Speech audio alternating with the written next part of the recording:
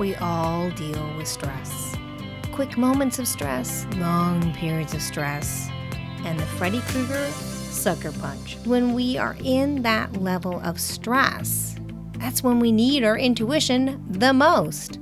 It seems like we're trying to find that needle in a haystack. Where the sun glistens, we're grasping at anything, trying to figure out, where did that intuition go? It's not gone anywhere like that needle in the haystack. The needle is somewhere in there. It's clearing the way to be able to hear, see, find it again. Hi, and welcome to episode 162. This is the Clearly Catherine podcast. I'm your host, Catherine Mahoney, the business intuitive strategist, multi-generational entrepreneur, and your personal chief intuitive officer. Now, the truth of the matter is, intuition has been used in the business world, political world, military, intelligence for centuries. And to those who use it, they know that it is their greatest asset to get to the best path forward. So join me as we leave traditional behind and leap into the future where every business relies on their intuition. I say needle in a haystack because I don't know if you've seen hay. It can glisten in the sun. There's a shiny thing. There it is. And you get closer and it's this hay shining in the lights. No needle. There's no metal. It's so frustrating when you can't identify the intuition. You think, there it is. I got it. And you realize, is that stress? Is that fear? Am I trying to make it work logically, that I'm coming up with the answer I need it to be?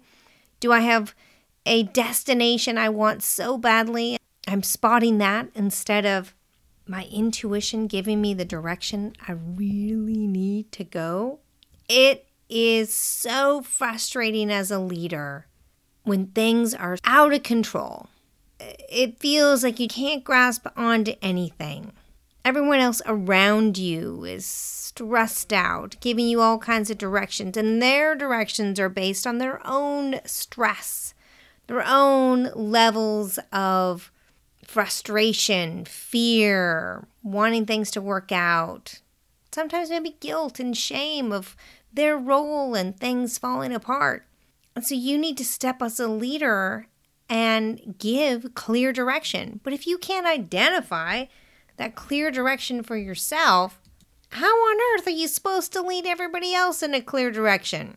This is what I hear from leaders, especially leaders who are very intuitive and very aware of how powerful following their intuition is, that when the environment they're in becomes so stressful, they're so stressed out that literally it's grasping at straws of hay, grasping at anything shiny that could possibly be intuition. And with everyone else running around them in this panic, it can feel and be frustrating, overwhelming, and create more panic in finding the intuition. And I've talked about before, you run around looking for your sunglasses and they're in your head. You run around looking for your keys, they're in your hand. You get in this blind panic. What you need is right there. It's on your head. It's in your hand. That is your intuition. Your intuition didn't go anywhere. It's right there in front of you. It's in this stressed panic of trying to find it makes it more difficult to find. It's strange and interesting dichotomy, isn't it? That the more you look for something, the less you're able to find it. The less you're looking for something, the easier it is to find it. Isn't that an interesting trick of the mind? And it is a lesson. I know we don't want to hear about that. I don't need another lesson. I need this fixed. It is a lesson in being quiet. I don't have time for meditation. This is what I hear from the CEOs. I don't have time for meditations. I'm in the middle of all this. Well, I get it. We have to do something to stop. Something to stop for a moment and stop grasping at straws, panicking over the solution, trying to make solution work, trying. You're spinning in wheels going in circles and circles and circles that you can't find your way out anymore. Intuition is right there. So being quiet, you can find it like the sunglasses, like the keys. You got to make this so simplified. Stop making it so difficult. I mean, this has happened to me. I get into super stressful situations and I'll get the stress to show up. And sometimes I'm like, okay, I know that everything is going to work out for me. I know it's going to work out, but still my stress signals will show up. My behind the scenes worry or fear about something or some data I have that I feel like, ooh, I don't know, maybe I need to look at this closer, will show up. But I know and recognize those signals of the stress, the worry, the fear, the wanting things to be a certain way. And this is why the tracking is so important, because identifying what your intuition feels like when it comes through, and when are those times when you have leaned into fear or wanting things to end up a specific way, the fantasy of how things will work out, or you leaned into data because you looked at everything and like, oh yeah, this all adds up exactly the way it needs to. How did those results come out? The more that you can reflect on that, see it in front of you, whatever it is that works for you, the clearer it becomes when you are in these stressful situations,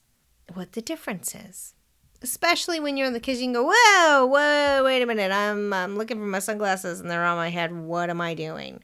Sometimes that's all you need for your quiet moment. It doesn't have to be a big production. It does not have to be a 30-minute, hour-long, half a day checkout of a meditation. We don't all feel like we have time for that. And honestly, I find for myself and many of the highly successful leaders, when they're in high stress, having them do a meditation ends up stressing them out more. Reminding what intuition feels like. Reminding what fear, logistical, wanting things to be a certain way feels like, how it comes through differently. Its way of decision making within you is different for each of those. Identifying the different, calling them out for what it is and saying, okay, I'm going to take a break for a second. Stop looking for it. Just take a moment. What is going on here? And that in itself can be the stop, the moment that you need. It doesn't have to be, again, this big production. I often hear, like, I can't take time for this, big thing. Great. Maybe it's honestly out loud saying, take a breath for a minute. Let's pause here for a second. So I'll get a cup of coffee, glass of water, take a short break. Let's all have lunch. Whatever it is, that alone can be the breaks that you need.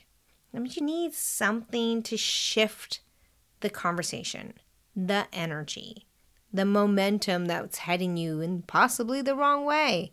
Something to go, all right, let's pull over for a minute. Let's pull over to this rest stop and take a little minute, check the map, go to the bathroom, get some water, stretch our legs. Something to that. It doesn't have to be a huge adventure. A little rest stop. I've been in meetings where it was saying it out loud. All right, let's approach this differently. That alone has shifted everything. It doesn't have to be huge. You can do that in a board meeting. All right, hold on. Let's take a moment here, like a pause. What if we looked at this differently? What are we missing? Keep going back at it and shifting it. What am I missing? Let's take a breath. Let's take a pause. Simple things. Imagine yourself looking at this haystack. Somewhere in there, a needle has been tossed about in there, and you need to find it. If you start off in the beginning by saying, all right, all I'm going to do is I'm going to go after every little glistening light from the sun, and because I know that the needle is going to catch the sunlight. Well, the straw catches the sunlight. So now you're literally grasping at straw as you're going through and, all right, this is not working. Hours go by, that's not working. What else can I do? See, that alone is like, okay, what else can I do? What would be different? But if you keep grasping, going, all right, at some point, I mean, imagine how long you're going to be there.